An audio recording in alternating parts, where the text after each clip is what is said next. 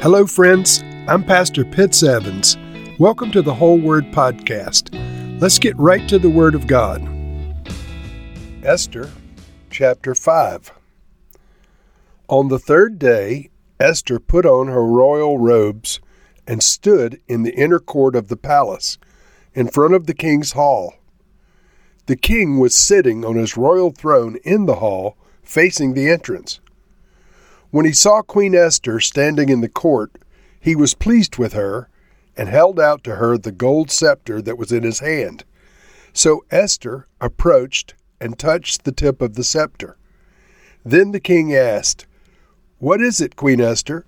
What is your request? Even up to half of the kingdom it will be given to you." "If it pleases the king," replied Esther, "let the king, together with Haman, come today to a banquet I have prepared for him." "Bring Haman at once," the king said, "so that we may do what Esther asks." So the king and Haman went to the banquet Esther had prepared. As they were drinking wine, the king again asked Esther, "Now what is your petition? It will be given to you. And what is your request? Even up to half of the kingdom it will be granted." Esther replied, "My petition and my request is this. If the king regards me with favor, and if it pleases the king to grant my petition and fulfill my request, let the king and Haman come tomorrow to the banquet that I will prepare for them. Then I'll answer the king's question." Haman went out that day happy and in high spirits. But when he saw Mordecai at the king's gate and observed that he neither rose nor showed fear in his presence, he was filled with rage against Mordecai. Nevertheless, Haman restrained himself and went home. Calling together his friends and Zeresh, his wife, Haman boasted to them about his vast wealth, his many sons, and all the ways that the king had honored him, and how he had elevated him above all of the other nobles and officials. "That's not all," Haman added. "I'm the only person that Queen Esther invited to accompany the king to the banquet she gave, and she has invited me along with the king tomorrow. But all this gives me no satisfaction as long as I see that Jew, Mordecai, sitting at the king's gate." His wife Zeresh and all of his friends said to him, "Have a pole set up reaching to the height of 50 cubits, and ask the king in the morning to have Mordecai impaled on it. Then go with the king to the banquet and enjoy yourself." This suggestion delighted Haman, and he had the pole set up. So friends, as they say in some circles, the plot thickens. And so Esther, following the long fast that she and her attendants and Mordecai and other Jews in the capital city had undertaken, the 3-day fast from food and water, Esther puts on her royal robes and goes to the inner court in the palace in front of the king's hall. Remember now, taking this step could have invoked a capital crime that the king could have had her executed for. But the king was sitting on his royal throne in the hall facing the entrance, and he saw Queen Esther. And he was very pleased with her, the text says, and he held out the gold scepter that was in his hand. So Esther approached according to the protocol of the Persian kingdom and touched the tip of the scepter. So she had favor, obtained favor in the king's sight. And the king immediately asked her request, extravagantly promising to honor it even up to half of his kingdom. And so Esther is a little bit coy. She says, "If it pleases the king," replied Esther, "let the king together with Haman come today to a banquet I have prepared for him." The king says, "Bring Haman at once so that we may do what Esther asks." So the king and Haman go into this banquet that Esther had prepared. And it's a little odd approach that she takes, inviting the king and Haman to a banquet in her private quarters rather than just outing with it. But we have to assume that the Lord was giving her divine strategy.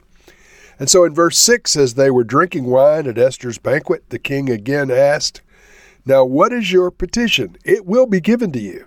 And what is your request? Even up to half of the kingdom it will be granted." Now, of course, Esther knew that what she wanted was for the king to revoke this order that Mordecai had brought to her attention, that Haman had managed to have a law passed that all the Jews were going to be killed on a certain day. That's really what all this was about. But her reply was not that. She said, "My petition and my request is this. If the king regards me with favor, and if it pleases the king to grant my petition and fulfill my request, let the king and Haman come tomorrow to the banquet I'll prepare for them. Then I'll answer the king's question." So the tension rises. There's now another banquet set the next day. And Esther has not brought the main subject to the king's attention. But Haman takes this as a favor from the queen and the king.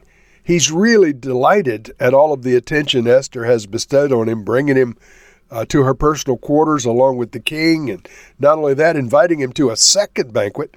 So he goes out happy, and immediately he runs into Mordecai, who pays him basically no attention. He doesn't rise in his presence. He doesn't do obeisance, worshiping him, so forth. And this fills Haman with rage against Mordecai. Now remember, Mordecai was already under the corporate death sentence for all the Jews. But Haman was so angry with Mordecai that he wasn't willing to wait until all of the Jews were exterminated.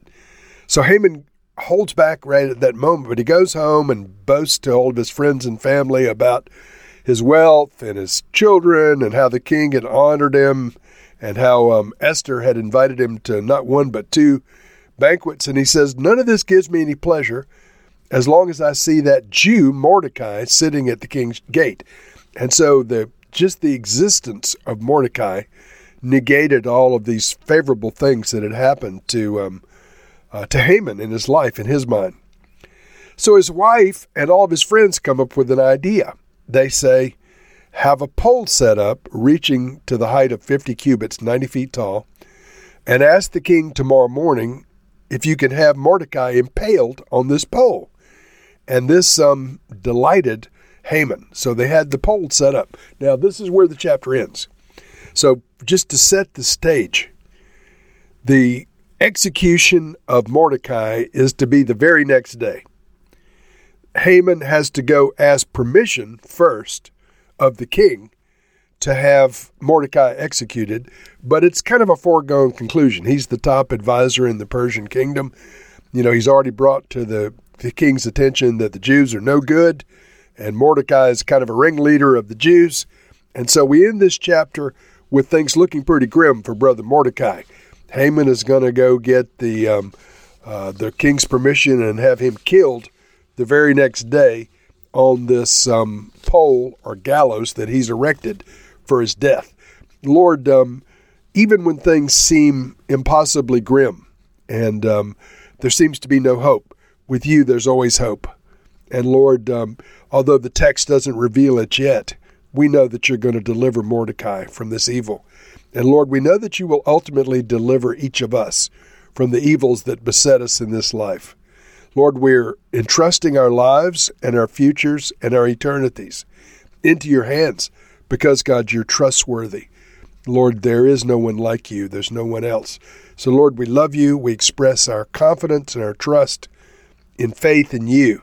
And, Lord Jesus, we just assure you that you're worthy.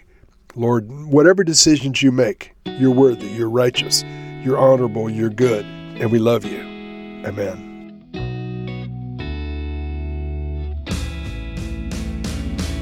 Thank you for listening to this episode of The Whole Word. It was brought to you by Whole Word Fellowship and the Northern Virginia House of Prayer. If you were encouraged, please share our podcast with your friends. We'd also appreciate it if you'd hit subscribe in your favorite podcast app and take a few moments to write a review. If you'd like more information on our church and our ministry, you can go to wholeword.net or wholewordpodcast.com for more information. Thank you again, and may the Lord Jesus bless you today and always.